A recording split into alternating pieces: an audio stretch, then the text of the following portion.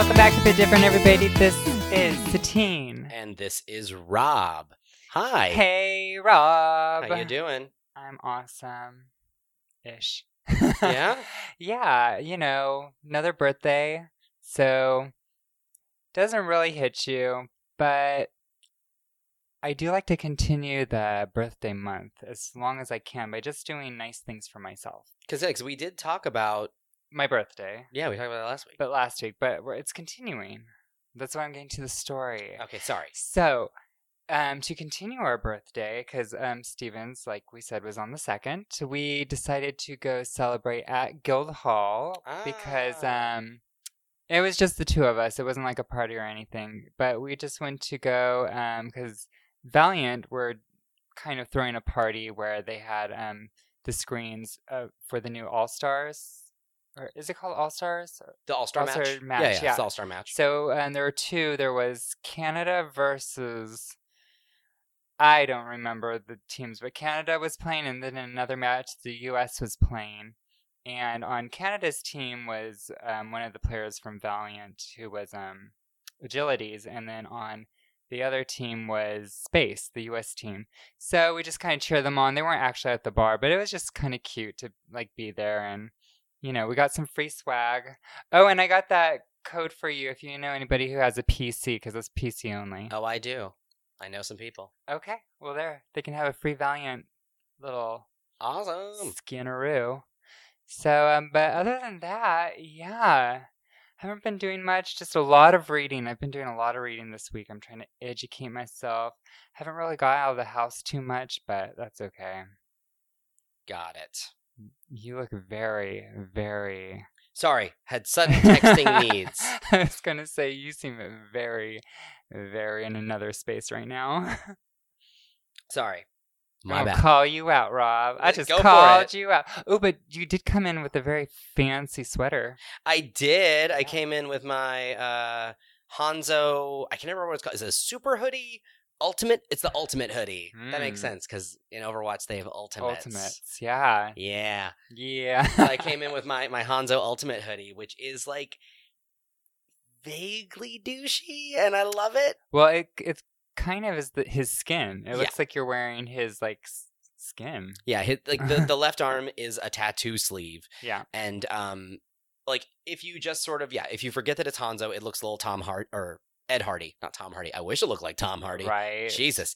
It's a little Ed Hardy at times, but just like... say Sailor Jerry's. Yeah, It's very Sailor Jerry. I like and that better. It's nice and warm. It's chocolate brown with blue trim.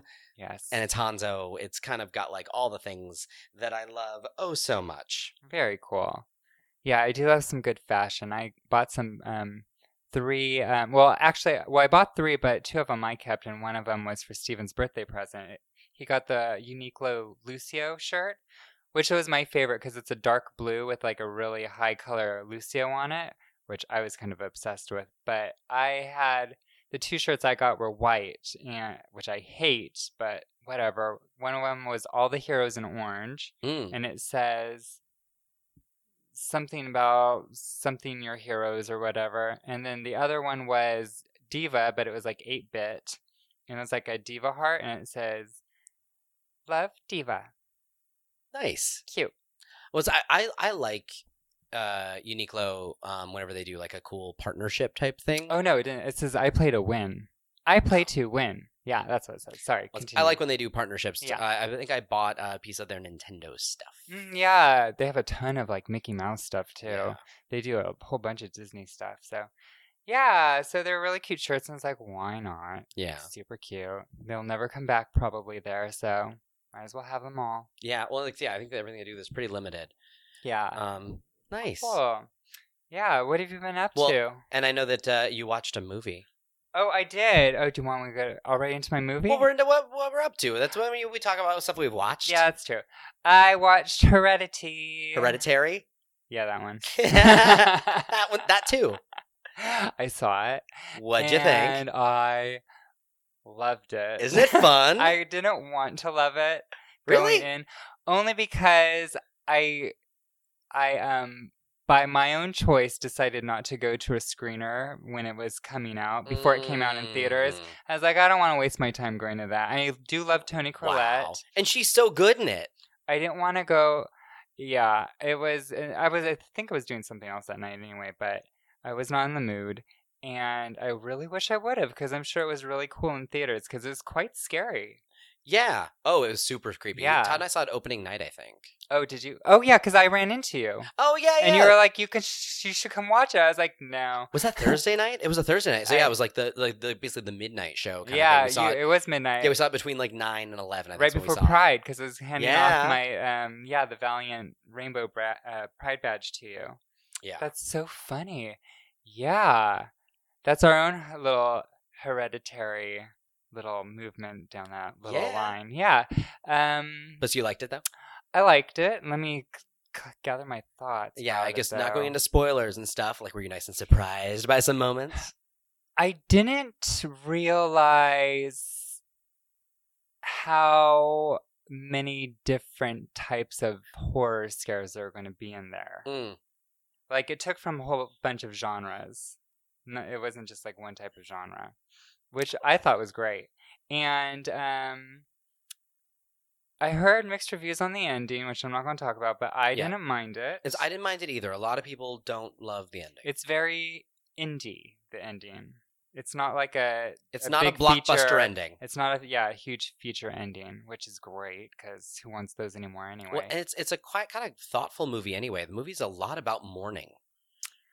Yeah, Toni Collette does a really good job at just being a victim and then trying to take control of it, and it's just something that she has a hard time to deal with. There's death in her family. There's like her mom just dies at the beginning of the film. That's like the very first scene, and so it's kind of like from that death on, what happens to the family, and is there a curse? Is there like some powers we don't know? So it's really good. I liked it. Nice. Well, I'm glad you watched it and I'm glad you liked it. Yeah, but there were some crazy moments. Oh yeah, and the fact that she makes her job is making miniature models for galleries, and she takes like traumatic instances from her life and puts them into these miniatures is fucking creepy, Rob. It's so fucking creepy. So good. I bet the production value or production team was super excited. Like the art team, they're like, yes, we'll make these damn miniatures. Well, I heard a thing about like, especially like even the first shot, whatever, like a lot of stuff had to be like really set up and locked in place way early, because the miniatures had to be made exactly the same along the same time while they were making the actual sets, so they could actually shoot everything. I wonder who they had. I'm sure they went to a special house in like Europe or somewhere who makes like perfect miniatures. Oh, they I'm sure they found a miniature production company for it. But like, I know that was a thing where like everything had to be very set. I'm excited about watching it again. Actually, I have this. Do you watch on Instagram? Do you ever go on Instagram? Occasionally. So if you go on your like search and you're like going to search something like and like what they suggest pops up. They on mine, I don't know why, but because I follow a lot of artists, they always have like miniature artists. So people who make like weird miniature like cakes and like pastries and things out of like clays, and then how they make it and they fire it up and the whole bit. And I'm like, that's pretty fucking crazy. And then in one scene in the movie, Toni Collette, she had the huge magnifying glass and she was etching something onto one of the pieces, and I was like, holy shit, that's so small. Anyway, that was my own little rant, but it was cute. What have you been up to? Well, I mean, it's funny. So when we recorded last week, I started getting this little tickle in my throat, and I was like, oh, maybe I'm just... Oh, it was a bad BJ. Yeah, sure. I wish. Instead, on Wednesday, I woke up feeling so sick. I actually called in sick to work. I don't think it was the flu. I think it was just a head cold. And so I called in sick, and so took a day off there. But like, I'm still fighting a cold now. I mean, the cold I think is mostly gone, but now I'm blowing my nose all the time. Like, and I have a cough that whenever it happens, people tend to back away a few feet because it sounds terrifying. Hazel had that the whole time we were in Santa Cruz. And it's like, I'm not contagious anymore. I feel like I'm probably going to be dealing with this for another week. It's like a whooping cough. Yeah, it's not going away. You need to make some slippery elm tea. What's that? It's a herb. You put it into tea, put it in, drink it. Helps with a whooping cough. All right, then. Good to know. Yeah. But yeah, and then the day after that, Todd left town. So I had like 4 days with no Todd. So I got lots of work done in the spare room because I'm still trying to deal with that. And as part of that, I went to IKEA. Okay. I met up with my mom, and I went to IKEA with my mom. Oh, that's cute. My mom told me, she was like, "This is how much I love you, that I'm willing to go to IKEA with you." IKEA sucks. I hate IKEA. Personally. Well, I don't mind IKEA as long as you have the time. But also, though, I can go to IKEA and be in and out within a half hour. Okay. Well, last time I went, I actually looked up even on the website, like, what I wanted. I found it. I was able to confirm it was at the Burbank location. I was even able to get the location of it in the warehouse on the website. Oh, so nice. So you went straight down. I walked in, went straight to the warehouse, went to, aisle 1, or it's like what? Yeah, aisle 1, bin 2, I think was exactly what I wanted. Grabbed it, left. Hardest thing was getting it out of my car. Why didn't you just have it shipped to you? I don't trust the brutes at the post office to not destroy that pressboard wood furniture. Gotcha. Also, I needed it right fucking then. So, like, I made a point to be like, on Saturday I said I needed footage. Jesus. Can't get out of work. Needed the shelves. Yeah. And then Sunday I went and got them. And so I bought 2 new shelves that I built that night. And I'm still filling those up and moving stuff around in the spare room. But that's Very all cool. a thing. Also this weekend, I watched a movie that's nearly unwatchable. Would I be able to guess it? Probably not. Oh, go. It's from 2002. It's a French movie called Irreversible. Never seen it. It's from the director Gaspar Noé, who ended up doing, later he did Enter the Void, Love, which is a movie that was shot in 3D that has actual penetrative sex in it. And his new movie is coming out later this year. It's called Climax, about a dance party that goes terribly, terribly wrong. The trailer is awesome. You should watch it. Irreversible, though, is a movie that he did back in 2002 with Vincent Cassel and Monica Bellucci. And it's absolutely fascinating. It's very hard to watch. I was gonna say, I thought you said it was unwatchable. Oh, it's nearly unwatchable. French films can be hit or miss really easily. Well, it's an art film, and it's unpleasant. That's the thing. It's very unpleasant. He used like a nearly inaudible bass hum for the first like half of it, trying to drive his audience to discomfort. The camera rolls a lot, like it's always moving. There's a lot of artificial camera moves that they did in post, so that there's a lot of motion blur. Like the whole movie is very kinetic. Is there a soundtrack? Like audio soundtrack, like music. Like music. There was a soundtrack done by Thomas Bangalter of Daft Punk. Oh, it's not especially listenable. Gotcha. It's a lot of loops and a lot of noises. And the movie is unfortunately I guess this is good, so people aren't surprised by it. It's most known for the fact that at its midway point or so, it has a rape scene that is about, I think, 6 minutes long with no cuts. It's absolutely... It is a sheer endurance test of a movie to see if you can get through actors. It's very hard to watch. And I'd mentioned this movie to friend and former coworker Ben, and he was really intrigued by what I'd said about it. He was like, "I want to see that," and I was like, "Well, okay." So we watched it. Take a shot. And it's funny. I hadn't seen it in probably 15 years. Oh, so this was your second time. This is my second time watching it. Gotcha. And so at least I was more prepared for it because I was like kind of emotionally prepared. Yeah. But it's funny, like that's the scene that everyone talks about. But like also there's a scene in it that has some of the most intense graphic violence, like non-sexual violence, just violence that I've ever seen in a movie. And when I saw it back in 2003, I was convinced that they had to kill a man to get this shot right. It's absolutely horrifying. Like worse than Clockwork Orange kind of violence? Well, spoiler alert. I honestly don't think anyone wants to see this movie. And also, it's been out for 16 years. We'll never see it. A man gets his face completely crushed and caved in with the butt of a fire extinguisher over a period of, I think, like 20 hits to the face. It's a long scene. And it's so impressive how well it's done. And that's the thing. I feel like such a weirdo saying this. Like, as art, It's absolutely staggering what this movie pulls off. I was going to say that. Yeah. It's because there's a 7-minute special effects featurette on the disc that's really, really, really good. That explains how they did the fire extinguisher scene, and it talks about how they did other stuff. Because the crazy thing is, I mean, especially if you're watching it as a filmmaker, like through filmmaker lenses about how they made this movie, everything about it's impressive.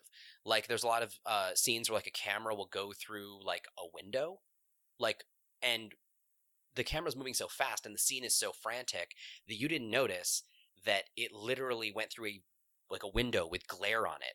And it's like, oh, that window was clearly virtual. But like, it's not like special effects that are drawing attention to themselves like they're special effects. They're literally just trying to get out of the way to serve the movie, to serve the story that they're trying to show. And so It's a movie where like a lot of it just looks very practical when in fact every single shot you're looking at probably has multiple special effects in action that you don't even know exist.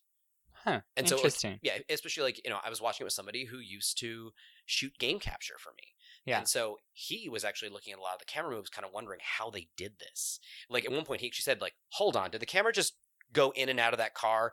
And then it came out, like, or went into the car moved like 500 feet down the road. And then the camera came back out through the window, but like, no one ever actually went and sat in the car. How did they get the camera in the car to move that path? Because it's not like they were running next to it. And it wasn't cut, obviously. No, there's no cuts. Huh. Or if there are cuts, they're extremely well hidden. Gotcha. And so anyway, it's actually a very, very impressive achievement. The acting is good. It's just deeply upsetting and hard to watch. But like all of the individual pieces of it are so good. It's mind-blowing to think that like I don't know for sure, but this might have been one of his first movies, the director's first movies ever. Mm-hmm. And like it has a look, a style, a feeling that is uniquely his. He has an aesthetic that was established very clearly with one movie, and all his movies feel like his movies. But yeah, this is such a unique movie from such a unique voice that happened. And it's funny, just like compare it to like that same year, The Scorpion King, I think, came out, and that movie has a lot of special effects that are very obvious and that are very terrible. And so you see like a big budget thing that special effects look like shit. Meanwhile, you have this like indie French film that has special effects that were probably still expensive, but like they're just invisible. It's so cool. I don't know. I always wondered, I know we've talked about this before, but even like the City of Lost Children, I was like, how the fuck did they do that special effect with the smoke way back then? Oh, it's so cool. It was like, what the hell? The French really know what they're doing. Yeah, Jean-Pierre Jeunet, he was a visionary. He still is. And other than that, yeah, I've just been working around the house a lot, watching a lot more Futurama because I can work while I do it. Recently, an episode, one of the first episodes to bring me to tears of this watch through just happened. A Futurama? Futurama is an emotional heartstring show. I mean, I believe it, no, but I challenge. It's just funny that you're saying it. I challenge you. There's a few episodes that if you don't get misty while watching them, you are not fully human. You have a heart of stone. It's like because I'm not totally. I'm that guy. I don't cry at movies, but holy crap! There's a couple episodes of Futurama. Like one of them puts me into like heaving sobs. Really? And which one? I'm just gonna look it up. It's called Jurassic Bark. I mean, I cannot laugh. It's hard. I'm gonna write it down. If you so much as mention that episode or any element of it to my sister, she will hit you until you stop talking about it. Oh my god! Like she's seen it once, she never wants to see it again. All right, I'll watch it. Well, and Matt Groening even says like a lot of fans walk up to him at conventions and stuff and are like mad at him. He's like, people have yelled at me about like Futurama episodes. And it's like people are upset at him because they felt something. Like, how dare you make me cry? It's like, dude, that's an amazing show. That's a powerful tool. Yeah. Anyway, so that's what I've been up to. Well, speaking of a powerful tool, I watched a blast from my past. So you saw yours from the past. Well, I watched Bedknobs and Broomsticks. Not nearly as upsetting as Irreversible. I fucking love that movie. I love that movie. It is a bit, I mean, I have seen it in recent years. It is a little slower than you remember as a kid, but it's still really amazing. I remember losing interest as a kid. Well, by the time the big battle happened at the end.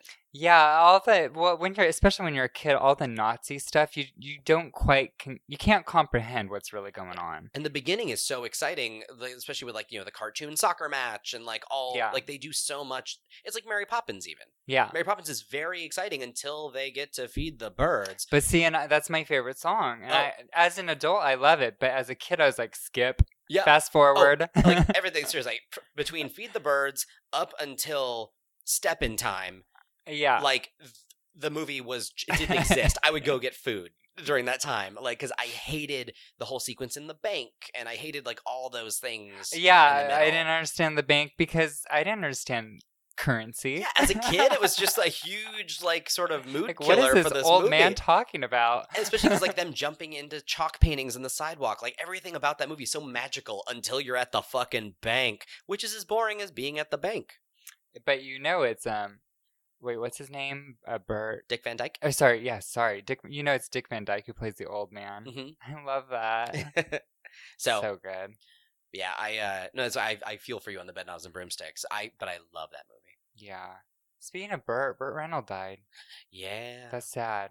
It is sad. But it's weird. We were talking about it at work, actually, because, he was old.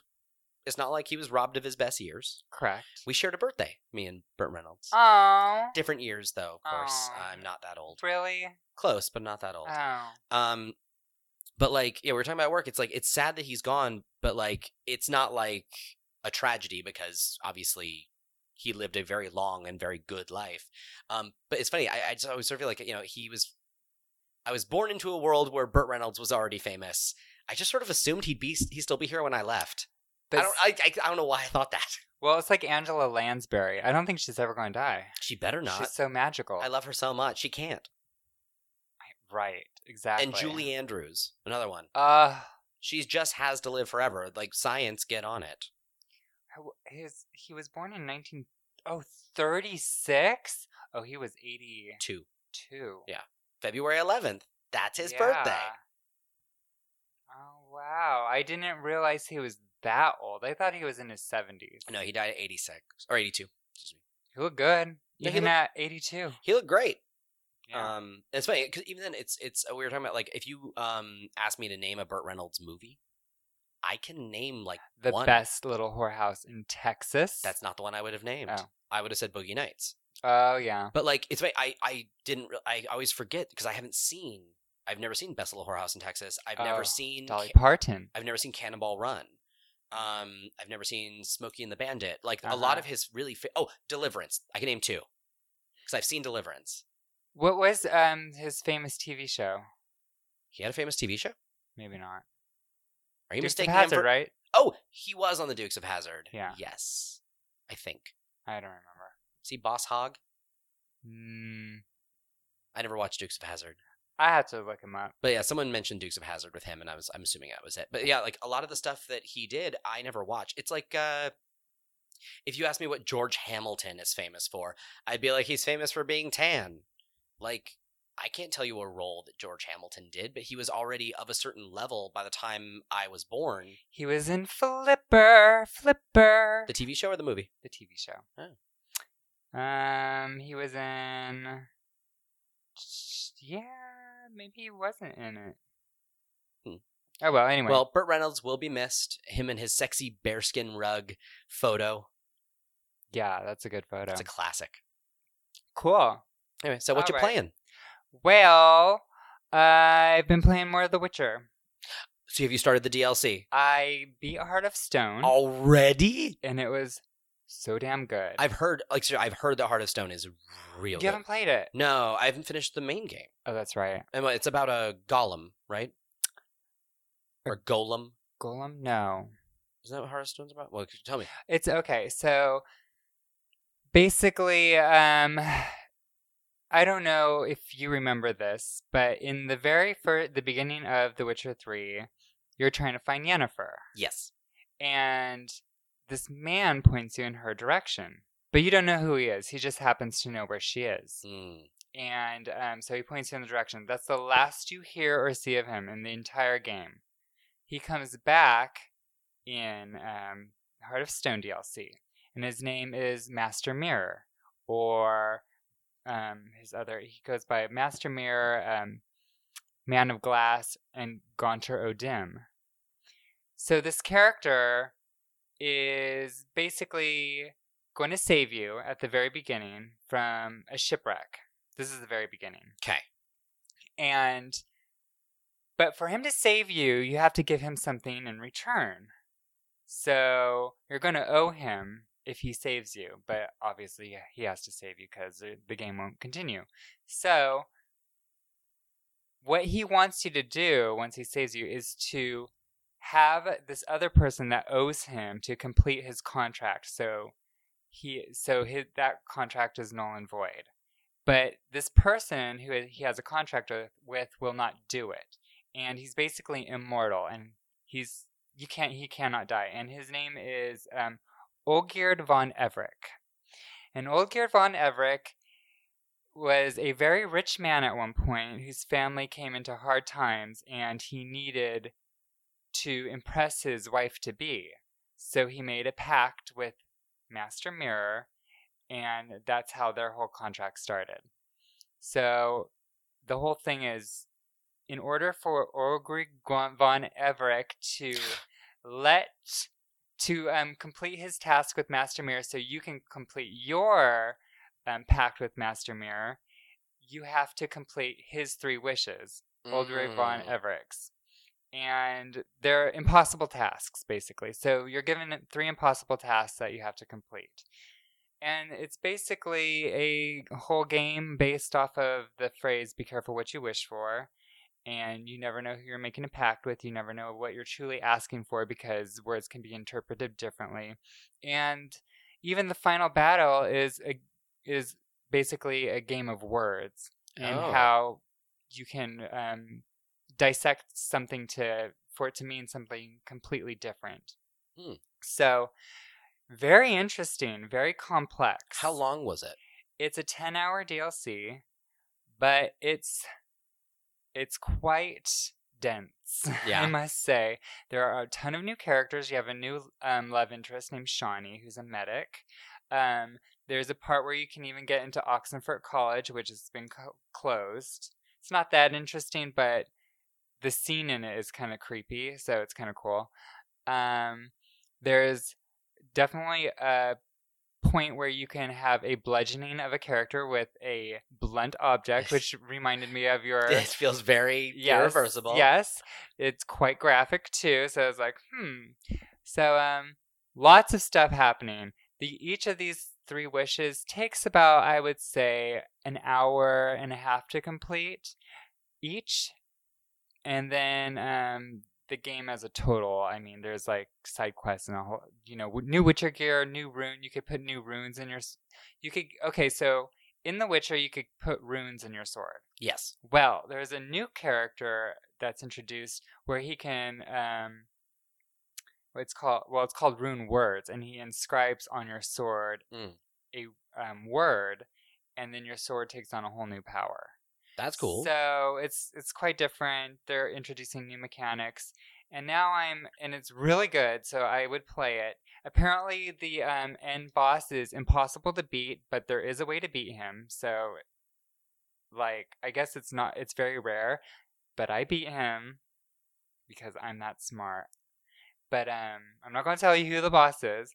But now I'm on Blood and Wine, and I'm very excited because it's so beautiful. Nice. Well, I'm glad that you're doing the DLC. Yeah. I do feel like you, if anything, tended to judge DLC a little harshly just because you didn't want to spend more money on stuff. And at least I feel like, when DLC's done right, it's real good. Especially, The Witcher is a pretty fucking complete game on its own. It would have to... Right. And it'd have to be a worthy... between these 2 DLCs, I'm getting 40 extra hours. It's basically a Lost Legacy they're substantial. Title. Yeah. So I'm basically getting a full another game. Oh, you're getting a lot more than Lost Legacy. Lost Legacy is wasn't that I thought it was a 40-hour game also. No. Lost Legacy was I thought it was 12. No. Uncharted 4 is only 18 to 22. Holy shit. Okay, well, yeah, you get 40 hours of gameplay. Yeah, most DLCs, not. Well, it's 40 hours plus because if you do all the side quests, yeah. So definitely is sizable. It was on sale for 50% off, so it was $12. I was like, how could I pass this shit up? Yeah, you gotta do it. So, I love The Witcher, Rob. I don't know if you knew that. Yeah, as I sit next to 6 books between bookends and... And because when I read, I'm like, I need to find out where everything is on the map. I have the map on my computer so I can look up exactly. That's actually a good idea, just having it as your wallpaper. Yeah. So you just have it, like, always kind of around. Plus, it's also fall color, so I was like, that's perfect timing. And right now, in Blood and Wine, I am in an area called Toussaint, so that's where I am, in the Nilfgaardian. Tucson? Yeah. Like Arizona? Toussaint. Oh, Toussaint. My bad. It's like French sounding. But, yeah, it's in the Nilfgaardian era, or region, I should say. So, it's quite interesting. Nice. I love this shit. Yeah, so what have you been playing? Well, last week I started the Destiny 2 Forsaken campaign. Oh, yeah. Because luckily, I mean, this I swear this is not why it happened. Because I was sick on Wednesday, I was able to just lay on the couch and play Destiny for a while. So I got to do that, and I have to say, it feels good. It feels like more Destiny. I like how Destiny plays. It's actually given me a little bit of a challenge because I haven't really leveled up my gear appropriately, and it's been it was interesting. The very first sort of mission that you play through felt like a ride at Disneyland to me, in that like it had these sort of set piece moments, which I feel like Destiny often doesn't do. Mm-hmm. Where like, oh, you're walking down a corridor and then the door opens and then you turn, it's a dead end, you turn to your left and you see a character, like an NPC, a friendly NPC, ripping a knife out of somebody and look at you and be like, oh, there you are. I'm going to go do this, but you should go do that. Let me open this door for you. And they turn and like fuck with a console, and then to your left, like a door opens and you keep going. And so it felt very much like, almost like Indiana Jones. So like, what are you guys doing here? Yeah. Go that way. It felt a little bit like that. And then like, I love that. And then like, as you're playing, like I'm fighting a huge battle down here, and on like a catwalk above, you can see Cade Six doing his 6-shooter sunshot thing at people. And like one person that he hits, like kind of almost like disintegrated and like flew out over camera, like over me. And so it felt like this really, it felt cinematic. It felt very cinematic and very experiential. Gotcha. For that. And so that was great. So I had a good time with that. But then, as much as I was enjoying Destiny, I also had a bunch of work to do, so I didn't, at home, so I didn't spend a lot of time in Destiny. And then on Friday last week, Spider-Man happened. Yes, it did. And bye-bye free time. The world is on that bandwagon. And for good reason. The game is fucking fun. Like, it looks cool. I feel like it's one of the... The music is good. The score is great. The game has all these wonderful little touches. And that's what makes it so good. Like, I love Insomniac. Like, I'm a total Insomniac fanboy. I love the Ratchet and Clanks. I like the Resistance games. Yeah. Like, I like what they do. Too. Yeah. And I feel like this is the right the right superhero for them, because it has that same sort of fun factor that like Ratchet and Clank have. Yeah. And that it's got jokes. Yeah. Like, and he's a friendly neighborhood Spider-Man. Yeah. And he likes to, he's very quippy. Because that's who Peter Parker is. And I like the choices they made with the characters so far. Like, just the fact that, like, Peter is 23. So he's out of college. So he's older. Yeah, he's out of college. So we have to deal with high school. We don't deal with college. The choices they made with a lot of the relationships and where they're at is interesting. Like, these are not really spoilers, I don't think, just because they're just kind of part of the world. But, like, Norman Osborn is the mayor. Mm-hmm. Peter works for Dr. Octavius, who has not gone Dr. Octopus yet. He worked for Dr. Octavius in Spider-Man 2, right? The game or the movie? The movie. I think he did. Or he was on a field trip. That might have been it. He might have known him in some way. Yeah. But he works for Dr. Octavius, and he hasn't lost his mind yet. Him and MJ broken up.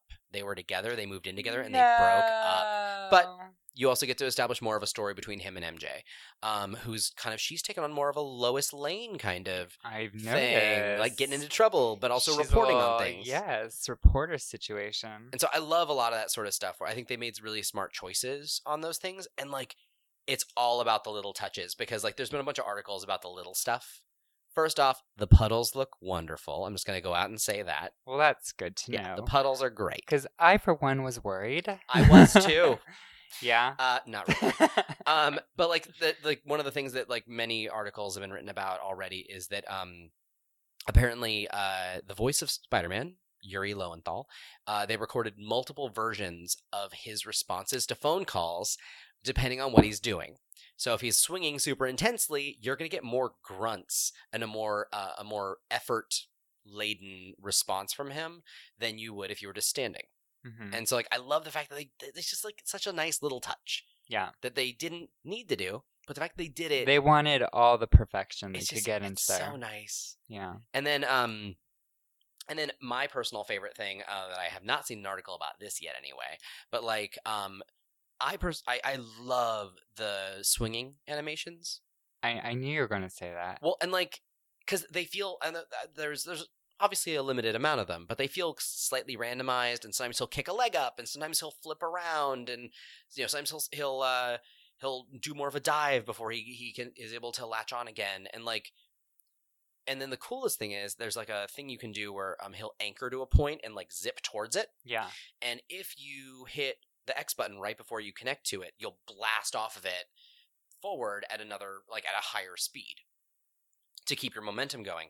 The cool thing is though, typically if I'm doing that zip move, say I'm going towards a rooftop and there's a water tower on it, mm-hmm. chances are I would probably aim for the top of the water tower, the little peak, and that's what I would use to catapult myself further. One time I missed, and I ended up going into the sort of crosshatch metal legs of the water tower. Yeah. As I did so, he decided to do a corkscrew through that narrow section of the water tower, and the camera followed him before he resumed his normal swing again. They gave a special animation just to when you decide to thread the needle and go through a narrow opening. Now, does he do that for every small opening? He did through a small opening underneath a bridge for me too. I can't guarantee all of them, but the fact that they even made that a possibility, that it changed. Yeah, it just feels like the game has a lot of love in it. Speaking of the swinging, what Steven loves about the game is that when you are swinging, the music momentum builds up, mm-hmm. and it feels very epic. And as soon as you start swinging, the theme comes in. Yeah, and it's good. Well, and I rarely fast travel. If you told me that my next checkpoints or my next mission is completely across Manhattan, I will swing there. It's just fun to do. And there's a lot of collectibles to get. But yeah, it's been a very, very, very enjoyable experience. And I'm at 54% completion. I'm kind of tearing through it because I wanted to get through it quickly so I'd be ready for Shadow of the Tomb Raider coming out on Friday. Yeah.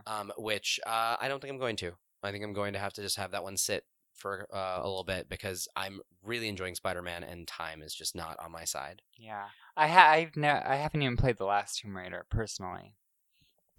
I know we have it though. We have it, so I can play it. But I'm kind of playing 2 games only right now at the moment. But you know what? Overwatch is on my bucket list or my shit list, I should say, not bucket list, because that poor Mercy, she broken. She broken. All the other freaking heroes are getting these huge lifts, and then she gets nerfed, and then nerfed again. And we'll get back to that in news, though. And then, I'm sorry. I'm going on a rant because it makes me sad. Rant away. I was done. No, I'm done. That's it. Okay. Poor Mercy. Well, when we get to the news stuff, we can talk Overwatch stuff. So, is it time to learn? Well, we're not going to learn this week because last week I gave you 2. We are going to learn because everyone's excited about this role reversal. No, I'm not good at this. So it's time for the word of the week. Please, week. I'm stupid. Come on, it'll be fun. Okay, fine, go. The word of the word of the week is reticulation. Reticulation. Oh, let's see if I can get this to work. God. Reticulation. I don't know. Is it to aim at something? Well, do I guess what part of speech it is? Oh, it's a verb. No, it's actually a noun. A noun. Well, to reticulate would be a verb. Or but no, yeah, that's a verb. But yeah, I don't know. What is it? It is a net-like formation, arrangement, or appearance, or a network. A neticulation or reticulation? Reticulation with an R. Oh. Yeah. I would never guess that. Yeah, well, apparently it is a derivative of the adjective reticulate, of Latin origin. Reticulate comes from the Latin meaning covered with a net or having a net-like pattern, a derivative of the noun reticulum, or small net or network bag. So there you go. It entered English in the 17th century. Wow. Nope. Would never guess that. I honestly would have, because I always think of like reticulation points, or I guess I think reticulation as articulation. Because I was thinking like articulation points. But no. I was thinking of points too. That's what it was like you zoom in on something, or like I was thinking shooting. You have a reticle. Yeah. So I was like, what, you're aiming at something? Or? Yeah, I don't understand. I wonder if reticle means like, because I wonder if the original reticle maybe was more of like a net style, and now we've reduced it to just a crosshair. Maybe. I don't know. I'm kind of curious. I'm not going to dig deeper, but I'm curious. That's good enough to know. All right, cool. Well, Rob, it's time for the Vinyl Frontier. Yes, it is. So, real fast, nothing's arrived in the last week, but last week was a really good delivery for me of records. But in the last week, I Am 8-Bit has announced the soundtrack to Gone Home, which I think they're only doing like 1,000 of them. It's for the 5th anniversary of Gone Home. So that is a thing that I have ordered. And then Data Discs has announced I think this is their first collaboration with Konami, which surprised me because Konami's done all their stuff through Mondo thus far, but they are doing a double disc vinyl set of the soundtrack of Policenauts. Oh, cool. So that's the Vinyl Frontier. It's real fast this time. Well, Rob, I'm glad you stopped because you almost hit a car in front of you because you just got stuck in a graphic jam. Oh, thank God I was wearing my seatbelt. So no crash. Good. Ooh, we narrowly avoided that. Yeah. So this week, I just got this book in the mail today by an anonymous donor. Not so anonymous, though. I'm pretty sure it is by... from Blue Delaquanti, who is the author and the artist of this book, O Human Star. This is the first volume, and I have this cute little drawing in the very first corner of one of the main characters, and it's signed and dated, and it's super cute. And this was... I could not put this book down, first of all. It's really well done. The drawings are really good, and it's got a lot of really good themes in it. So I'm just going to read the back of the book to kind of give a synopsis of what it is. This is just reading from the back. So Alistair Sterling was the inventor who sparked the robot revolution, and because of his sudden death, he didn't see any of it. That is, until he wakes up 16 years later in a robot body that matches his old one exactly, until he steps outside and finds a world utterly unlike the one he left behind, a world where robots live alongside their human neighbors and coexist in their cities, a world he helped create. Now Al must track down his old partner Brendan to find out who is responsible for Al's unexpected resurrection, but their reunion raises even more questions, like who the robot living with Brendan is, and why she looks just like Al, and how much of the past should stay in the past. So, lots of queer themes in this book. Well, and I was immediately drawn to this book just because... Oh, because he's a hot daddy. The cover is like a straight-up hot daddy with, like, no upper lip. His mustache is so intense. Yeah, and his last name is Sterling. How much queerer could you get? It's so good. Yeah, lots of really good themes. Oh, yeah, total bear. Total bear. He's not even a badger. He's a bear. Is the badger even a thing? No. It should be. If it is, I'm not familiar with it. A honey badger. They don't give a fuck. They don't give no, or they might give too many fucks. Whoa. So yeah, really cute story about family, friendship, about a startup company that in the future makes it and then has all this crazy fun stuff happens. It's just a really pretty and fun. I know this picture is kind of sexy. You are skipping to the good parts. I feel like I need to read this. You really do, though. It's a really good book. And it's quite informative about like how how the mind works. I don't know how much research went into basically they create this AI, but how much like research went into what it takes to create an AI brain. But I was like, this is quite interesting. So yeah, I thought definitely one to pick up. Nice. And it switches back and forth between times, so you can kind of see how the relationships were back in the day versus what they are now. And I don't know. I just say pick it up because it's really good. And thank you so much, Blue, for sending it to me. It's stunning. And I mentioned that. Oh, yeah, no, but yeah, and that. Yeah. That's so cool. Yeah, and then it was personally like the main character who is, well, you find out who she is in the book, but she's drawn on the inside cover for me because it's magic. That's awesome. Yeah, so thank you, Blue. I really enjoyed it, and if anybody likes a good story that's really full of heart, I recommend Oh Human Star by Blue Delaquanti.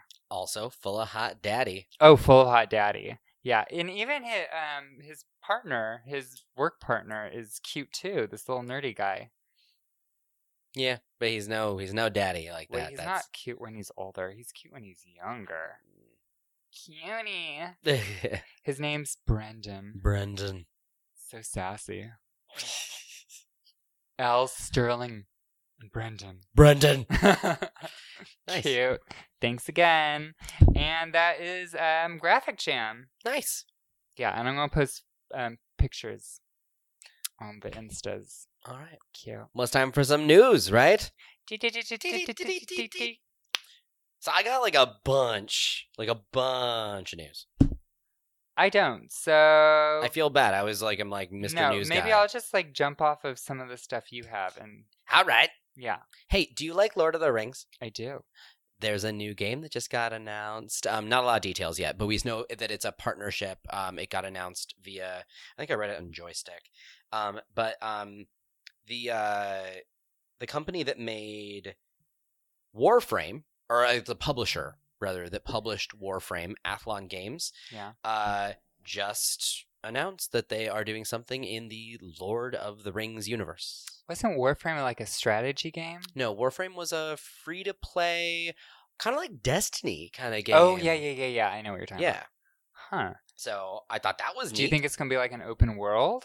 What would you think? I don't know. I have no idea what it's going to be like. But I don't know. I'm intrigued. I've enjoyed the last couple of Lord of the Rings games. I mean, those were both Shadow of War and Shadow of Mordor. Mm-hmm. Opposite order there, of course. But I liked those. And so I don't know. I feel like now that Lord of the Rings has kind of gone away from the movies, it's kind of been free to do more interesting stories in games. Yeah, it's taking a lot from his more obscure books like The Silmarillion and other stories. Totally.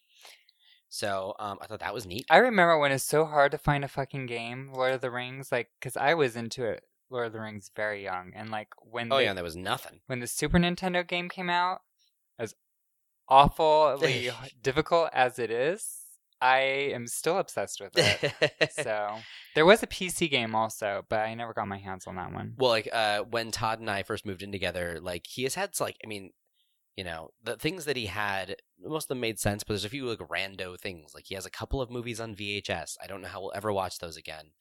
And he had a handful of DVDs, and he only had like a couple of video games. Among them was The Hobbit on GameCube. Oh my god, I remember that one. And I was like, wait, they had it for PC also, I think. I was like, you're the guy who bought that. Okay. Yeah. Like Travis had it. Yeah, kind of interesting to me. Yeah, The Hobbit also. Because that was before the Peter Jackson stuff, I think. Oh wait, no, that was during. Yeah, but it was not affiliated with. No, it's like a cartoony kind of. Oh man, yeah, crazy. It's before the Hobbit films came out, though. Oh, definitely before the Hobbit movies. Yes. Yeah. Anyway, so that's a thing. Also, you listen to podcasts anyway, right? I do. Do you listen to Serial?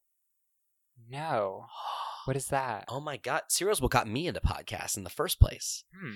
Season 1 of Serial is amazing, and you should listen to it. And all you listeners, I'm sure, if you're not familiar, you should be. It is, it's like an NPR style kind of thing, where Sarah Koenig and her producer Dana have decided to take a look at this case. Like in season 1, it's about Adnan Syed, a young, I think 17-year-old Muslim boy who was convicted of murdering his girlfriend. Okay. Is it all like true crime? Yes. Okay. And but something just, I guess, doesn't quite gel in Sarah Koenig's head, and so like they actually like follow the path that he claims he took to see if it's a reasonable timeline. They analyze the cell tower evidence, like over a period of like I think 8 episodes. They really, I don't want to say punch the case full of holes, but like they find so many things that don't necessarily add up or are not concrete. Or cover-ups or something like that. They didn't find a greater conspiracy, but they definitely found a lot of unreliable people, and that no one really can understand like why, or like, you know, like there's something not right here. Okay. And so from season 1 of Serial, which was amazing, Adnan's case is actually getting picked up again? An appeal. Oh, wow. Like it's getting a lot of attention. And then season 2 was, and so of course at this point Adnan Syed had already been in jail for I think like over 10 years when season 1 of Serial happened. Did they explain why they were interested in this case? I don't remember why she said that, like why she was drawn to that one. But like, is she an attorney? No, she's a like NPR reporter. Oh, but she is a reporter, so she's used to like looking at stuff like that. I think she's a reporter, or she's like just an NPR voice. But like, I mean, she's the host of the show. Gotcha. But she definitely applies a lot of her brain to this. Yeah. But like, it's so interesting because there's so many things of like, oh, well, did his lawyer not do enough for him, and they can't even interview her because his lawyer is dead now, and like, she died of unrelated stuff a little bit later. But like, it's very compelling sort of radio, except it's a podcast. Yeah. And I tore through the first season so quickly, and it was absolutely just riveting. Is it weekly, bi-weekly, monthly? It was weekly. Huh. And then season 2 happened, and I fell off during season 2. I did not care for season 2. It was about the Bo Bergdahl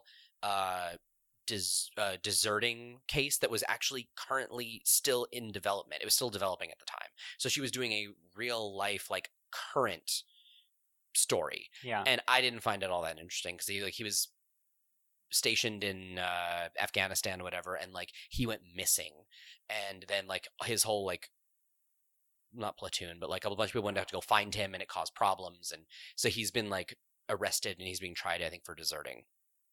And so and I think that one's almost more of an examination, not so much of like did he do it or not, it's more of why. Yeah. Almost. And then they just released a trailer, though, for the new season. Season 3 starts on September 20th. The first 2 episodes are going live that day.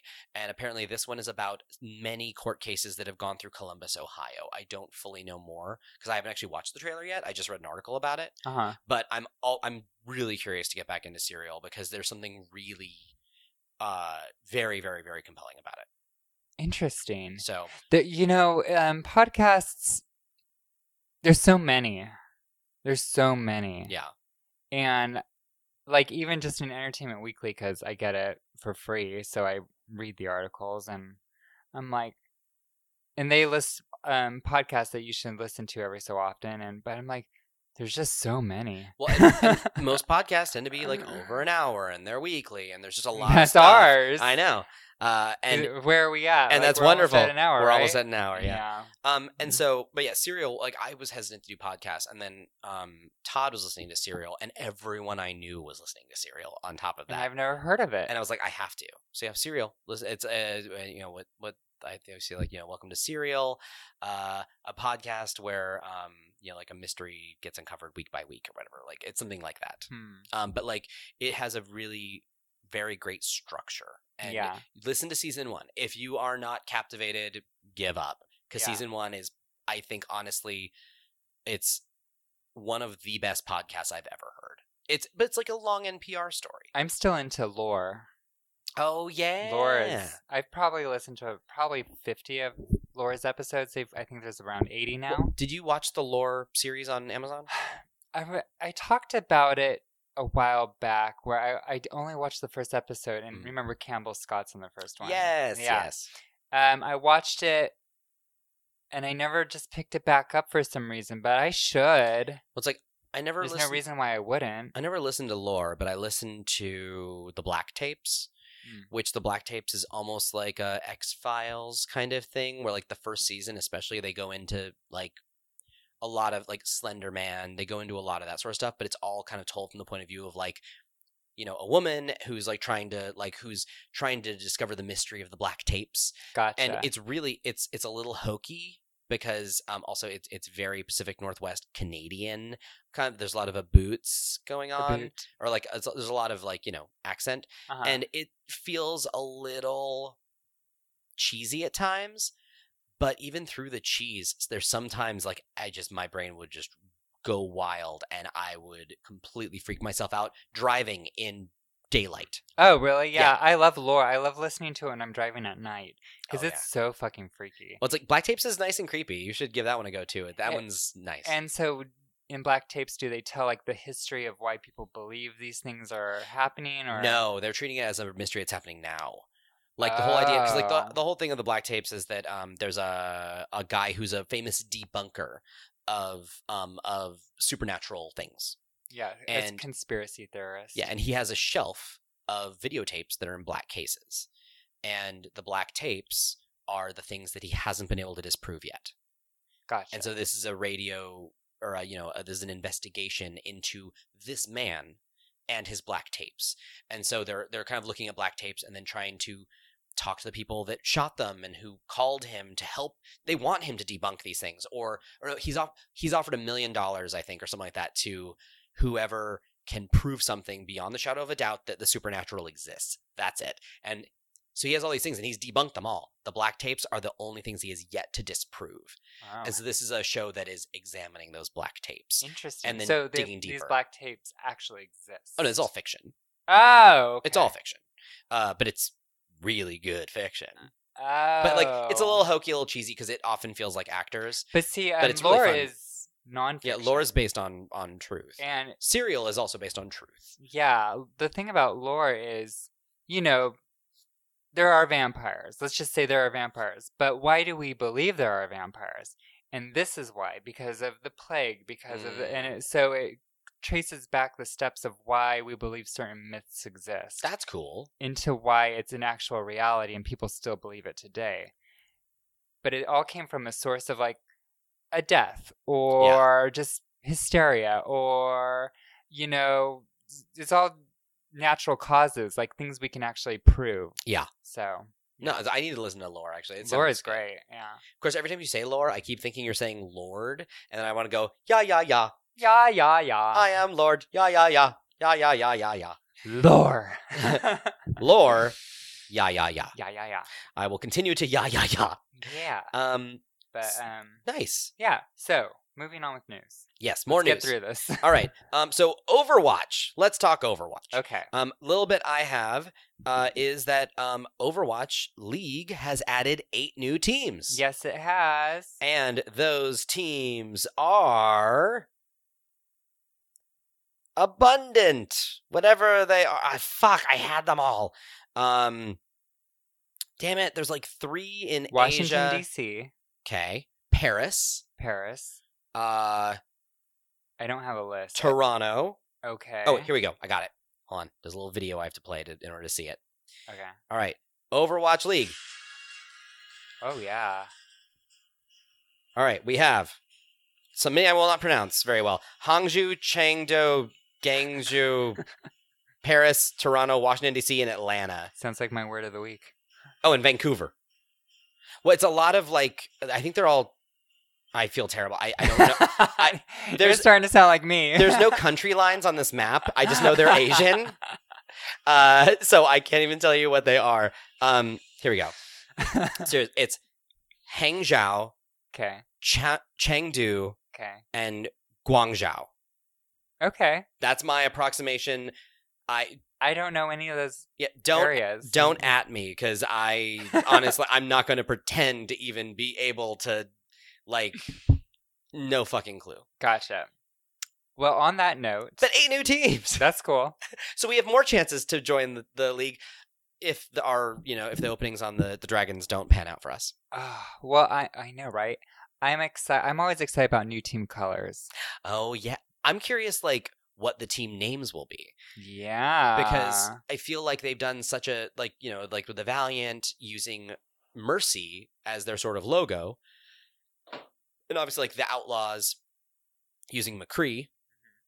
I feel like everyone's sort of got, like, which obviously there's, 27 heroes or whatever. So, like, there's plenty to use. Yeah. And we haven't hit that many teams yet. Nope. But, like, watch, is there, like, one person, like, no one wants to be that person.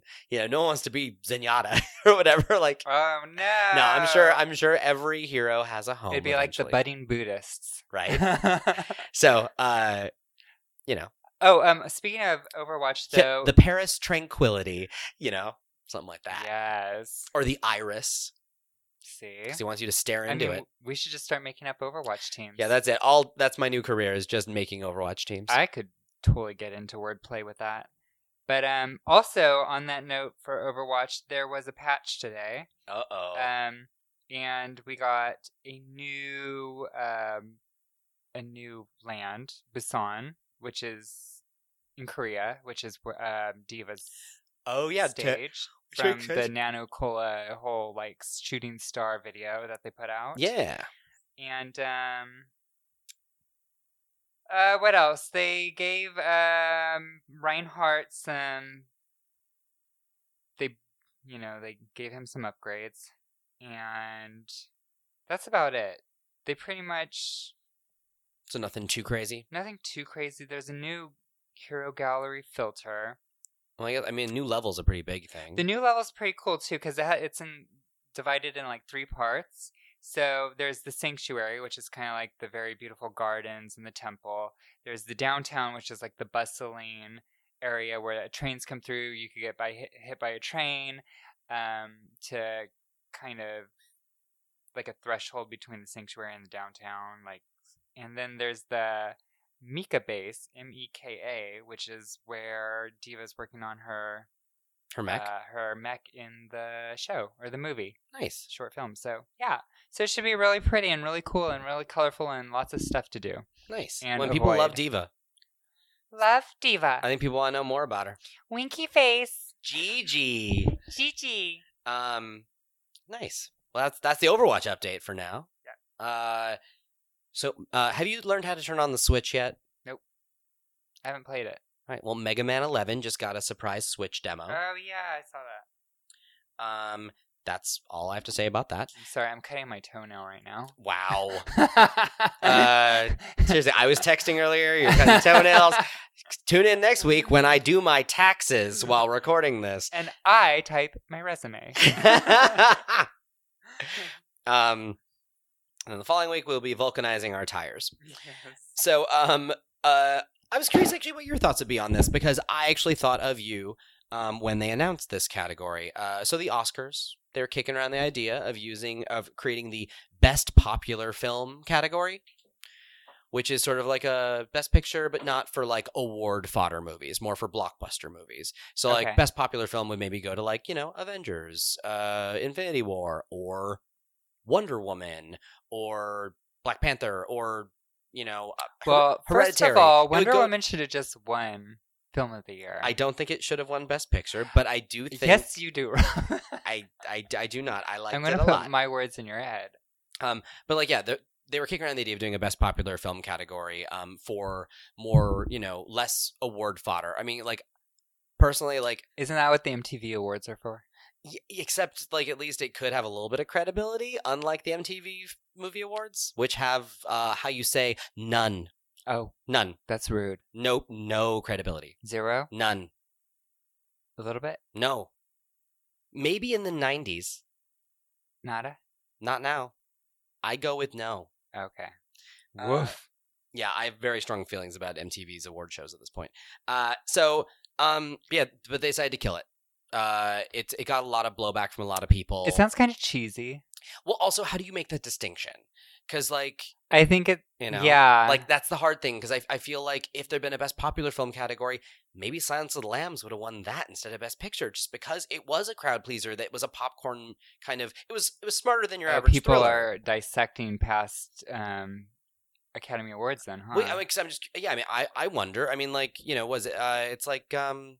I'm still not really thrilled that The King's Speech won Best Picture. That movie was fine. I liked it. That movie, I felt like, was made, though. It was genetically engineered in a lab to win Best Picture. It's a triumphant period piece about a real-life historical figure with fine acting performances everywhere, but, like, it's a very reserved, controlled movie that felt like it was made to please elderly Academy voters. Meanwhile, what else was up that year that didn't win? Yeah, what else was up? Movies I feel that were much more visionary. Maybe they're not Best Picture material, but they were visionary. Okay. Inception. Okay, yes. Toy Story 3. Ugh, cried twice. I think Toy Story 3 deserved it. Deserved, like, the win. Social Network. It won, though, Best animated feature, but... That's still something. But it was up for Best Picture, and I think it could have had it. But also The Social Network, which I thought was a better... I don't like that I thought it was a better movie, because I thought they took a really not interesting topic and made it really watchable. And I thought it was a great film that actually did some interesting things. King's Speech, that could have been a direct-to-PBS... TV movie. You really didn't like that movie, did you? No, I mean, it was. No, that's not saying it's bad. I'm just saying, like, it just didn't do anything new. Like, The King's Speech, like, it's like, The King's Speech, The English Patient. I feel like a lot of these movies that are just, like, they please old Academy voters, and I think the popular thing was them trying to sort of find a way to bring a little bit more youthful interest to the Oscars, but also, where do you draw the line? And that's the problem. Yeah. I think it was impossible to actually figure out what would be in that category. Even Black Panther said, even if they have that category, we're not submitting ourselves for that. We're submitting ourselves for Best Picture, because fuck that category. Like, they were just like, no, we don't want that one. Yeah. And so and I know, like, Disney even, they typically win a lot of Best Animated Feature, but they also often will campaign their movies for Best Picture. That's, like, they did that with Inside Out, and Beauty and the Beast, Toy Story 3 were both nominated for Best Picture. I think, was Inside Out nominated for Best Picture? It might have been. I don't remember. But, like, Disney's actually had animated features in the Best Picture category that have also won Best Animated. Yeah. But, like, it just shows a greater faith in your product that, like, we don't have to win a specialized craft category. We can win the big one. Like, our stuff is that good. And so, I don't know, the popular thing felt a little bit like a cop-out for a lot of people, and the Academy decided to kill it. But I was just curious what your thoughts were on that, because I do feel like if that thing had happened, there would have been a greater chance of success for your favorite movie of last year. Well, yeah, I definitely think it should have at least been nominated. Because, it didn't even have a home there. Yeah. Yeah, but the thing is, it's all up to interpretation. Like, what is the most popular? It could have been any of them. Well, yeah, and it's not even, like, most popular, because if it's most popular, it'd just be highest gross. That wouldn't even be a competition. It'd be like, cool, Avengers got it. Call it a day. Yeah. It got the most money. But, that's both speaking to, I guess, reach and quality is what, like, that thing. But even then, real hard to draw that line. Yeah, it's hard to say what that would be. But yeah, and I think it'd be the place where all genre like Logan maybe could have gotten in there. Absolutely, and I feel like that's where all genre movies would end up. Most comic book movies, most sci-fi or horror. I imagine Hereditary probably would have been in there. Yeah. And so I feel like all genre pictures would be relegated to this category instead of having a chance to run up against stuff like The King's Speech, stuff that feels like an award movie. Yeah. And so I don't know. That was kind of interesting. You know what is an award movie that I wanted to win, but I'm sure it was nominated, but I can't remember. Was The Imitation Game? Did you see that? I did. I loved that movie. I liked that one. That was kind of Academy Award fodder. That was and that was up against that was like quite a year for biopics because that was up against The Theory of Everything. So we had an Alan Turing movie and we had a Stephen Hawking movie in the same year. And I want to say, wasn't that the same year as The Danish Girl, or was it the year before? Was it the same year as the one with Matthew McConaughey and Dallas Buyers Club? Yeah, I think it might have been. Yeah, a lot of stuff. Those feel like Academy Award pictures typically those movies come out between October and January, so they're like right in there, top of mind. Yeah, and that's award season, and so I think it was an interesting category to sort of like open up some eyes to more, but like I think it would have been a little bit of like a token prize. Yeah. But anyway, cool. So next thing, I don't know if you heard about this, but this is a fun little aside. In Spider-Man, oh yeah, the Easter egg. Yeah, the saddest Easter egg ever. They changed the title though of that article. Oh really? Yeah. But yeah, one of the articles referred to as the saddest Easter egg ever. But they changed it to the wedding proposal hidden in Spider-Man Unravels. Oh. Maybe patched out. Yeah, there's a rumor that they offered. Okay, so a guy reached out to Insomniac saying, "Hey, I want to propose to my girlfriend. I could use your help." And they're like, "Can she wait till September 7th?" And so they put in on the marquee of a movie theater, "Maddie, will you marry me?" Yes. And by the time the game came out, turns out Maddie had left him for his brother. Yeah. 5 years they were together. She left him for his brother. And also she told him, "Oh yeah, and by the way, I would have said no because I don't want to be proposed to via Spider-Man the video game." So apparently she didn't even appreciate it. And she dumped his ass for a family member, which I think is weird. It's weird. It's more weird that the brother, like, there must be no family, like, brotherly bond between them. Seriously, like, that wedding's going to be uncomfortable otherwise. Yeah. But yeah, I know that Insomniac has offered to patch out the marquee to something else of the jilted proposer's choice. I think he actually even said, he's like, I don't know, it can Something stay. About his grandma. I thought at least the first article I read, it probably got updated, where he was just saying like, no, it can stay in there. Someone else can use it. Like somebody else wants to propose somebody named Maddie. Go for it. It says Schultz told Kotaku that he wanted to replace the wedding proposal with the name of his grandmother, who has passed from cancer and helped ignite Schultz's passion for Spider-Man.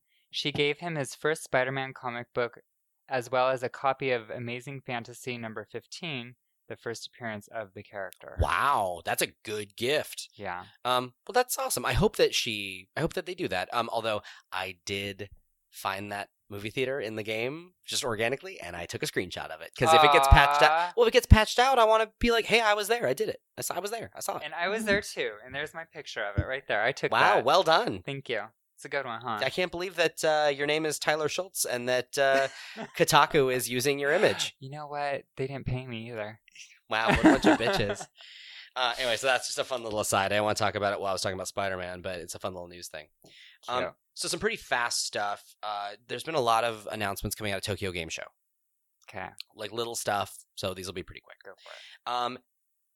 I don't know if you played this game back in the day, but let me see if I can do it. Hold on, let me see if I can do the move. Space Channel 5. No, that's not it. That's backwards. What? Did you play Space Channel 5? No. Oh my god! What the fuck is that? Dude, it's so good. All right, so Space Channel 5? Space Channel 5 was a music and rhythm game for the Dreamcast where you play as an intergalactic news reporter named Ooh La La, and it is super, super campy. Wait, I feel like maybe I do know. It's 1960s blob art, kind of. No, I did. Okay, I think Travis owned this. Space Channel 5. She's a cute crush of the week, too. And at the end of every level, she does, like, a 5 in the air and, like, swoops off to the side. Yeah, super disco-y. Oh, yeah. Well, she reminds me a lot of the lead singer from Delight. Totally. And so Space Channel 5 is just a wonderful relic of the early 2000s. And Space Channel 5 is getting a PSVR experience. Oh, shit. An Ooh La La Figma. Oh, that's a good figure. Yeah, the team just pulled up a figure of Ooh La La. That is awesome. Anyway, so pretty damn good. Space Channel 5 experience for PSVR is coming. I don't have a date, but it looks super cool. Nice. Yeah, I do remember it, though. I just would have never remembered unless you said something. So good. Also, the game Deracine or Deracine, I don't know how to pronounce it. The VR game from FromSoft, the makers of Dark Souls, is coming to PlayStation VR on November 6th. So I'm very excited that we finally have a release date on that. And a little bit of information on the plot. I'm actually making a point to not look at it. I just want to experience the game. Okay. So I thought that was neat. No date yet, but did you have a GameCube back in the day? Yes. Did you ever play Final Fantasy Crystal Chronicles? I remember the title. So it was a Final Fantasy game that was like an action RPG that was made with like real-time combat, not turn-based. That was meant to be played. Oh, yes. Yeah, it was meant to be played, I didn't play it though. It was meant to be played cooperatively because if you stacked your spells on each other, they were like super powerful. Gotcha. It took a lot of coordination. And it was only on GameCube, and I never had anyone to play with. So, Rob, you need friends. So I didn't have a very good time in that game because it wasn't very fun by yourself. They just announced that it's coming to PS4 and Switch. What? So no date yet, but I thought that was exciting. Cool. More on the VR thing. Kingdom Hearts is getting a PSVR experience that is coming this year. That would be really cool, right? I don't know what it is, but I'm excited about it. A lot of these, I was just like, I've been so busy that I'm going through my reader. Yeah. And instead of reading the articles, I'm just saving them. So hey, that's okay. For me to read later. I mean, it gives us stuff to hope for. Right? So this next one's not video game related, but I thought it was fun, and it made me think of you. Oh. So, Chris Pine. Yes. You're a fan, right? Yes. I'm not that much. I don't love his look. But I know that you love him as Captain Kirk. Steve Trevor. Steve Trevor. Well, I don't know if you knew this, but apparently he goes full frontal in a new movie coming out called Outlaw King, or The Outlaw King. So really, mark your calendar. I don't know what day it comes out, but interesting. I know that like there's been a bunch of interviews mostly focused on his dick because whenever someone decides to flash, it must be beautiful. Whenever someone decides to flash the wang, like you have to do remember when about it. Daniel Radcliffe did it for Equus? Equus. Yup. Yo, so do I. Anyway, so I thought you might appreciate that little bit of news. Yeah, I do love Dong News. Right? Dong News is fun. Dong News is the best. I feel like maybe we should have a new segment, but we don't have nearly enough Dong News. We could dig it up. All right. We'll dig deep. Gotta dig up the dog. Dong. God, now we're burying a dog? All right. Or we're exhuming a dog. All right, well, next thing. A lot of articles made me think of you. So the dick articles and what else? Samurai Showdown is coming to the PS4 in 2019. Because I just mentioned it. There's a new Samurai Showdown coming. Huh. That's dope. Yeah. All right. See, like that's a good. I think of you in good ways. Yes, you do. And so like last little bit of news. I feel bad. But so shallow. But here we go. You forgot another piece of news that should have reminded you of me. I haven't gone through the She-Ra trailer has come out. Oh yeah. Yeah. I didn't watch it because I don't like how it looks very much. Yeah. Did you watch the trailer? It looks. The animation looks better than I thought it would look. Okay. But the style is just not my style. Are you gonna watch it anyway? At least give it a taste. I'll give it a try. Only because since the author of Lumberjanes is heading it might have some fun lesbian twists in there. Ooh. Yeah. Nice. It might have a lot of like queer kind of themes. So cool. I might be interested in that. Well, I'll probably give it a go too, just because, I like Masters of the Universe. I do too. So I'm just sad they look like kids. Yeah. I want them to look like, Well, she was a fucking woman before. Like, she was curvy and stunning woman. Yeah. Personally, I'd have rather they done it anime style. Mm-hmm. Rather than this cartoony. Yeah, more youthful look. Yeah, like maybe Sailor Mooney's status or something. Yeah. I don't know. That's just me. Well, next little bit. The Last Remnant was a RPG that came out like 10 years ago on the Xbox 360. And it's a game I always wanted to play. But apparently, at the time I had no money, and I read a bunch of articles saying that, like, oh, it has a bunch of frame rate problems, and it's a performance nightmare on the 360. And I was like, well, I don't want to play that. Okay. Especially if I have no money. I don't want to blow a bunch of money on this thing. Right. It's getting remastered and coming to PlayStation 4 on December 6th for $20. Sweet. So now you can finally play it. I'm really excited because it looked good. It looked really nice. It looked like a gritty kind of, I want to say it might have been M-rated. Like a gritty M-rated RPG. Like for being a JRPG. It's still, still very pretty in Japanese, but it's a little gritty. Yeah. That was my take on it. Yeah. And so I got two last little bits of news real fast. A lot of this is all very preliminary, but it was all over my Facebook today, and I had to, because I fucking love it. So there's a rumor that Candyman might come back. Shut the fuck up. So scary. Currently being tapped, I think, to produce and or direct Jordan Peele. That's going to be really good. I fucking adore that first Candyman movie. It's so good. And the Philip Glass score is so perfect. Philip Glass did the music. He did. I love Philip Glass. Yeah. I love the score for The Hours. Oh my god. Well, The Hours score is absolutely perfect for that movie. The fact that he does broken chords, because it's 3 stories running in parallel, the broken chords are the perfect musical metaphor for that movie. It's so good. And it was great music in the first place. But if you look at, I didn't know the because the whole thing is, technical side. It's like a and it's 3 notes repeated, and like the fact that it's 3 stories, people, 3 notes, and it's this thing which it made it's a sense, triangle, huh? And so it actually it's beautiful score in the first place, but also if you just if you think about how he did it, that reflects added the piece, to my experience just now, because that's my favorite movie. Oh, really? Of all time. Have you read the book? Oh, yeah. And the book is great. Yeah, I haven't read the book. The book is great. I did love that movie. Yeah. So whoever hasn't seen the movie, it's how Nicole Kidman got her Oscar, and just go see it. It's a great movie. It's really good. I don't like Nicole Kidman that much, but I absolutely adore Julianne Moore, and Meryl Streep is great. Ed Harris is good. It's a great movie. Yeah. So anyway, Candyman though. Hello. So scary. So excited. And my last little bit of news. I was just like, God damn it. There was a game that came out for the PC, I think a year or 2 ago, called Hollow Knight. Yeah. That I really wanted to play, and it came out for the Switch earlier this year. I was super excited about it because I was waiting for it to come to the Switch, and I bought it. I have not played it yet because my backlog is stupid.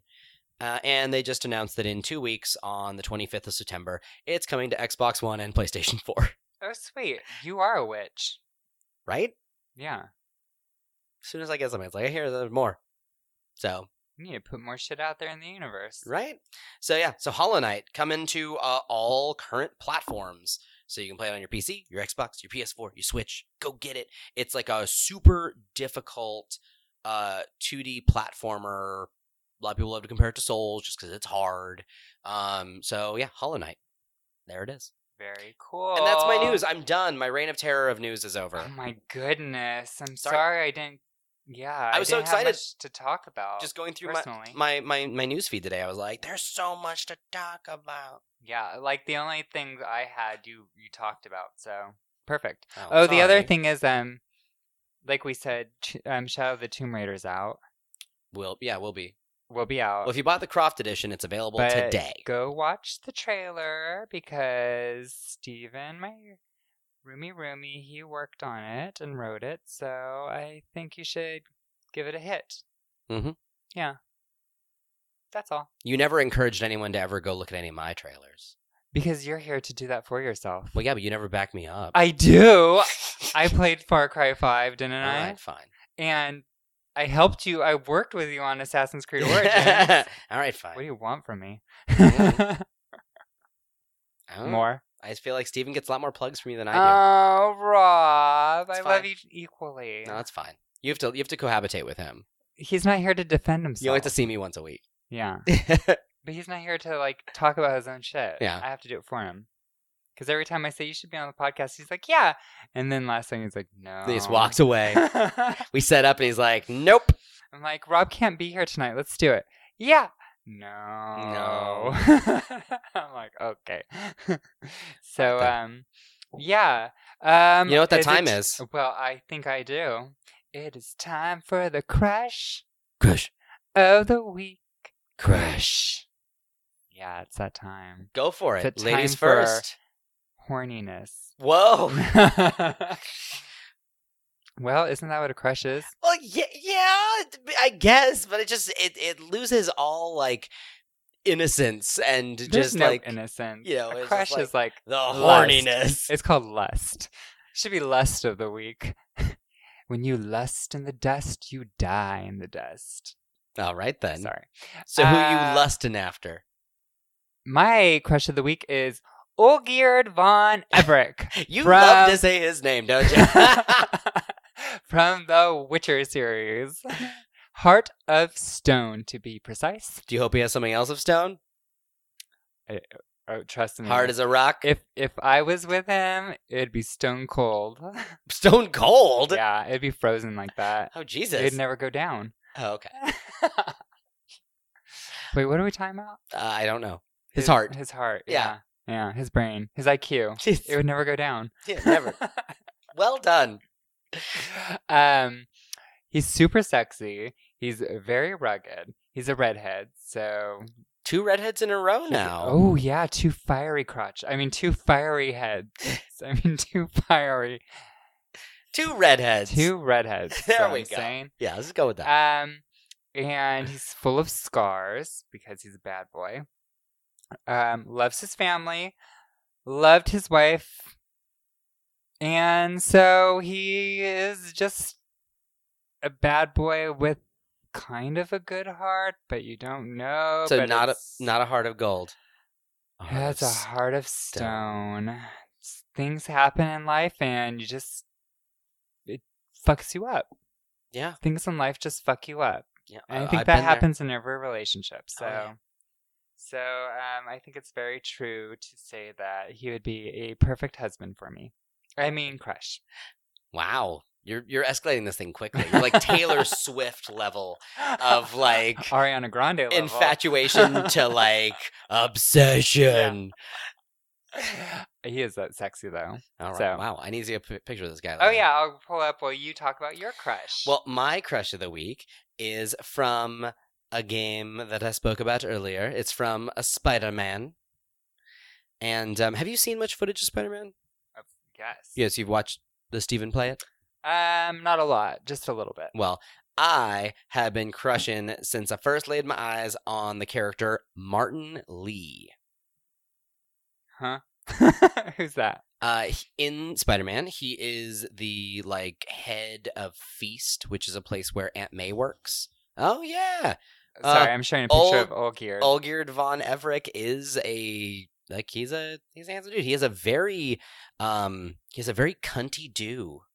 That haircut, super lesbian. Oh, he's got a haircut. Yeah, like he's tearing it up. Oh yeah, nice. I'll give him something to tear up. He's younger than I thought he'd be with that name. Yeah, he has a brother named Vladimir. Von Everec. Well, you should look up Martin Lee. But he's super so you sexy. can see him because he's lovely. Anyway, so my crush of the week is Martin Lee, who and if you want to look it up for yourself, Lee is spelled L-I. He is a like beefy, handsome Asian man from Spider-Man who is exceptionally well dressed all the time. And he may or may not have just a little bit of darkness in him. Interesting. He's an interesting crush. What? Well, I don't want you to see any spoilers. Oh, no, I know. Okay. I know things. But yeah, like that one right there. Yeah. Yeah, he's very handsome. He's very handsome. He kind of reminds me... Anyway. No. He's like a very strapping fellow. And it's funny because he reminds me actually a lot of the... Whoa, that was weird. A lot of the people that I've seen in... Yeah, a lot of people I saw like when I was in Japan even, just because like it's funny. Whenever I went to Japan when I was like 19. Is he Japanese? No, I think he's Chinese. Gotcha. But like when I went to Japan, everybody there, like I mentioned how much I loved it when I got back, and everyone's like, "Oh, you disliked it because you're taller than everybody," and I was like, "No, I'm 5'4". I'm not taller than most people there. Yeah. I'm as tall as most women, and I'm as tall as most elderly men." Aw, that's cute, Rob. But like most people, though, most men, especially anyone probably under the age when I was 19, and anyone under the age of probably 30 or 35, were all like 5'11" or like 6'2", and they were built like big, like solid. In Japan? Yeah, well, I think that someone was telling me that like dairy wasn't a big part of the Japanese diet for a long time, and when it got introduced more heavily into their diet, they bulked up. Interesting. And so that's what I heard anyway. I don't know if that's real or not, but like I found that most young people that I encountered in Japan were very like they were built like, you know, they weren't like these petite little dainty things. They were built like Americans.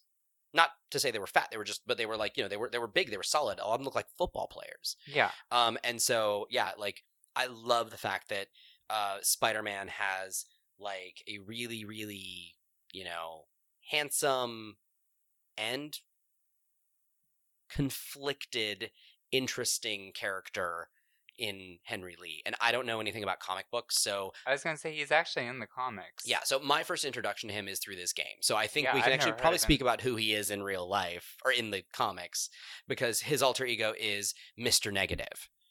Is that thing? Yes. No, it's this, I think. Okay. Because, yeah, basically, he just looks like the negative of, like a photo negative of himself. Yeah. And, so yeah, he is Mr. Negative, who is a person who tends to bring out the worst in people. Oh. So if there's a darkness in you, he will find it, and he will... That's every human. And he will make you act on it, and he can make you do things. And so, yeah, I don't know, I'm very much enjoying it. He has like a monster inside of him. Well, that I have not seen yet. But I don't know. But, like, his eyes glow, like, bright white/blue. And, yeah, and he's just a handsome dude. But, like, I also like that there's a little bit of darkness there. Oh. Me too. Yeah. Anyway, so, that's all. That's my crush. What do you think sex would be like if he only brings out the darkness in you? I don't know. Could be rough. Probably. He's not always like that. Uh-huh. I don't know. I guess we'll find out. Plus, also, I mean, I like the fact that, like, his character, even just the fact that he's Asian, like, the yin-yang kind of thing with the darkness and the light. There's a lot of, I feel like he's a really well-thought-out character, and that just a lot of what even he wears, like, he tends to wear a black suit with a white shirt. Like, he is very black and white at all times. Yeah. And that's the world he lives in. He lives in a world where he is a paragon of goodwill. And in the absence by of day. it. But his alter ego is complete evil. And so I love the fact that, like, he is this dichotomy of a human. Very cool. Interesting. I like that. So Martin Lee. Martin Lee. Yeah. That's my dude this week. I guess I'm going to have to play Spider-Man to get in a little, you know, kind of learn about this crush of yours. It's so good. And he's honestly, I thought he was a super cool, like, I mean, for being a villain, he's very likable. Also, I really do like how in Spider-Man, I feel like it's just a thing in all the Spider-Man movies. He's always closer to his villains than most people are. In that, like, you know, by day, as alter egos, he's very polite to them and they know each other. But then as soon as they put on their masks, they're at odds. It's kind of like Batman and Catwoman. Yeah, and I feel like Spider-Man does that with all of his. Yeah. Like, Batman, a lot of people he never sees as human. But, like, Spider-Man, he seems to see everybody. Most of his people as human, and he gets close to them and then has to, be against them later. Yeah. It's just a friend to all. Well, that's cool. Awesome. Well, might as well list off our shit, right? Right? Yes. I think it's that time. Because I think that was a podcast. I think we finished. Well, I think we did. Sorry, I had less, like a quarter of the input you had, but that's okay. Well, I feel so bad, like being dominating this thing. You're so dominant, Rob. Sorry. Stop being so dominant. Stop having so much news. This isn't a news network. But it could be. Oh, shit. Oh. So you can follow me at Satine the Dream on Instagram and Twitter, or at Satine on Twitch. And thank you for all the recent subs that I've been getting. That's very kind of you. Yeah? More? Yeah. Nice. You sound surprised. I'm glad that people are doing it, because I've been telling people to, because I do it. Oh, and for those of you who are Prime members, resubscribe to me. which I realize I have not done this month, so I will do that. Yeah. So you can follow me at Fast Danger on Twitter, or at Mr. Gladstone, where Mr. is spelled out on Instagram and Twitch. You can follow the podcast cast at BitDiff Podcast on Twitter, Instagram, Facebook, and YouTube. Or you can send us an email at bitdiffpodcast@gmail.com. We have new episodes every Wednesday. Every Wednesday? Practically. Yeah, we pretty much are every Wednesday for the most part, really. Yes. We've been pretty good. Yes. And I also sorry. Keep going and then I'll remind. Go. Would you kindly follow, rate, and comment in iTunes and Google Play, and also you can listen and subscribe in Spotify. Yes. On that note, we are no longer on SoundCloud.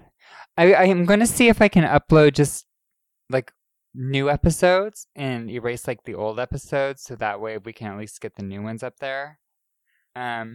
But at the moment, we don't have any SoundCloud. So if you are subscribing on SoundCloud, you're not going to be getting the updates of the new podcast. You can find them on Spotify, iTunes, Google Play, Anchor, pretty much every other podcast listing in the frickin' world we're on. So SoundCloud's kind of up in the air at the moment. But if you have any questions or something's not working out for you, just let us know via Instagram or email or whatever, and we'll look into it. So, yeah. Nice. And I guess that's it. That is it. Well, Rob, it was so lovely to see you. Good to once see you again. Too. I'm starving. I cannot wait to go home and eat. Oh, I think we should continue this podcast for a little longer. I have not eaten since like noon, so let's see if we can just wait it out till you faint. I ate 11 hours ago. I'm very hungry. I'll fix you some microwavable chicken nuggets. Sweet. That sounds good. Yeah? I mean, I don't have any. Well, God damn it. All right, let's end this thing. I need to go get food. All right. Thanks for listening, everybody, and chowsies. Bye-bye.